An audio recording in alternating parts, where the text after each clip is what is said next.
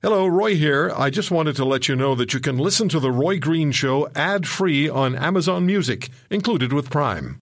Mom deserves the best, and there's no better place to shop for Mother's Day than Whole Foods Market. They're your destination for unbeatable savings, from premium gifts to show-stopping flowers and irresistible desserts. Start by saving 33% with Prime on all body care and candles. Then get a 15-stem bunch of tulips for just $9.99 each with Prime. Round out Mom's menu with festive rosé, irresistible berry chantilly cake, and more special treats. Come celebrate Mother's Day at Whole Foods Market. Canadians are losing confidence in government leaders and their response to the Omicron variant-fueled COVID-19 wave. Support for lockdowns has dipped to the lowest point since the pandemic began. The Ipsos poll found only 49% of Canadians approve of Prime Minister Justin Trudeau's response to the latest surge in cases and hospitalizations. Nationally, support for Canada's premiers dipped 5 points since December to 52%.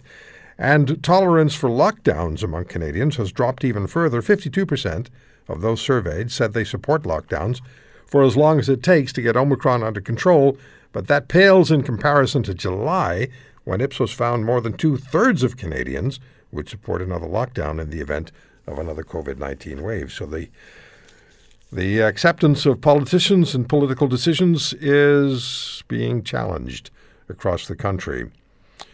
And there's also a great deal being said and written about doctors who challenge orthodoxy on COVID.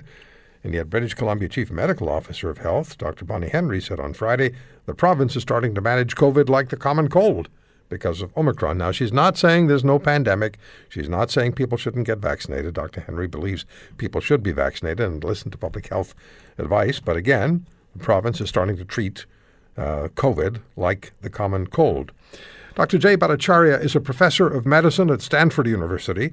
He's a research associate at the National Bureau of Economics Research and a senior fellow at the Stanford Institute for Economic Policy Research. He directs the Stanford Center on the Demography of Health and Aging. Dr. Bhattacharya holds an MD as well as a PhD in economics, also from Stanford University. Dr. Bhattacharya, with colleagues from Harvard and Oxford universities, wrote the Great Barrington Declaration, which got a great deal of attention in the early days of the COVID pandemic. We've spoken with Dr. Bhattacharya before. Dr. Bhattacharya, good to have you back with us. How are you, sir? I'm doing well. Thank you for having me, Roy. How are we, let me rephrase this. Where are we in dealing with COVID today? Are we close to the end? Do we not know? What do you think? Well, I think you have to think about the end not as a biological matter, but as a social decision that we make about how to deal with the pandemic. The disease itself, with the Omicron variant, is much milder than the previous variant. It's producing less death and less hospitalization than per infection than the previous variants did, which is incredibly good news. At the same time, we have vaccines in Canada and the United States where we've vaccinated very large fractions of the population, especially the older population who's so much more vulnerable to bad outcomes of this disease, are now very strongly protected by these vaccines against severe disease and deaths. But the bad news is that we don't have a technology to stop the disease spread. The vaccines don't prevent infection or do so for only a very short amount of time. And the lockdowns also, as we've seen, despite having sacrificed enormous amounts, people have lost their jobs, they've closed down their businesses, they've kept their kids out of school, they've stayed separated from their elderly parents. Despite all of that, the disease has spread very, very widely. So we have no technology to stop disease spread. So the question is, what should we do?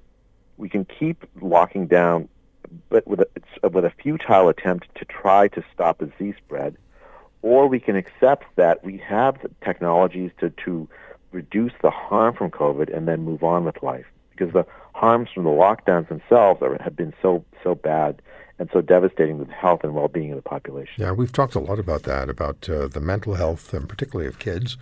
who have found themselves isolated from their friends and the social interaction that they require and which helps them to develop to become adults.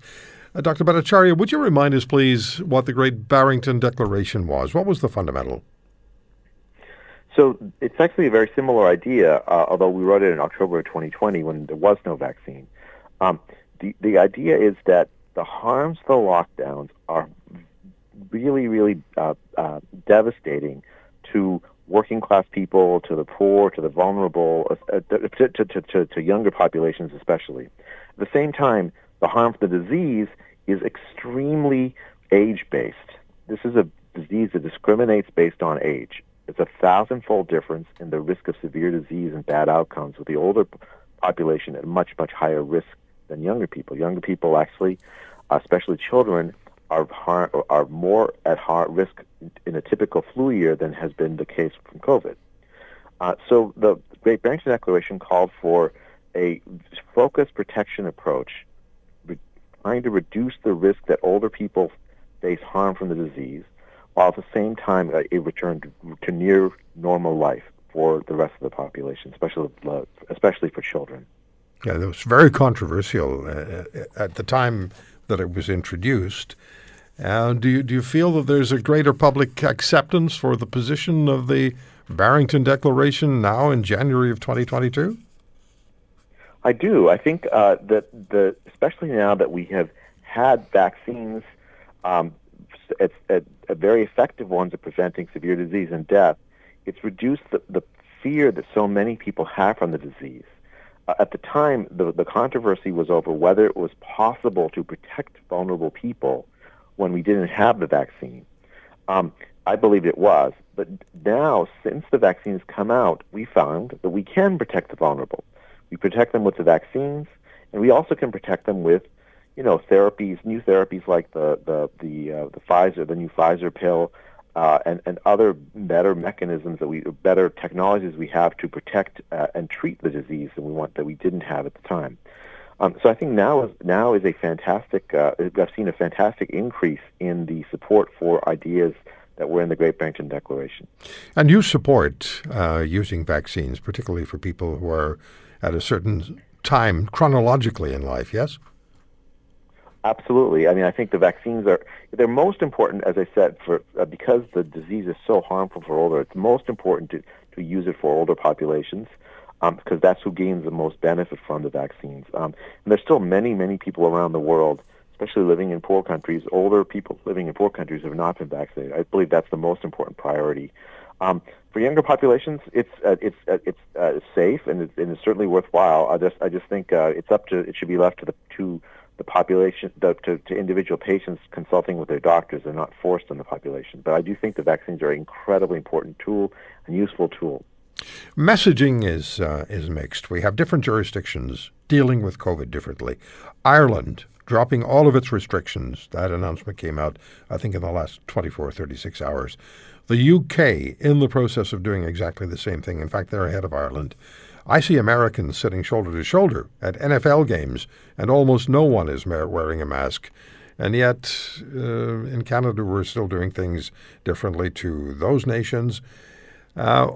Is this just a byproduct of reality that COVID and Omicron spreads and moves differently at a different pace in different places?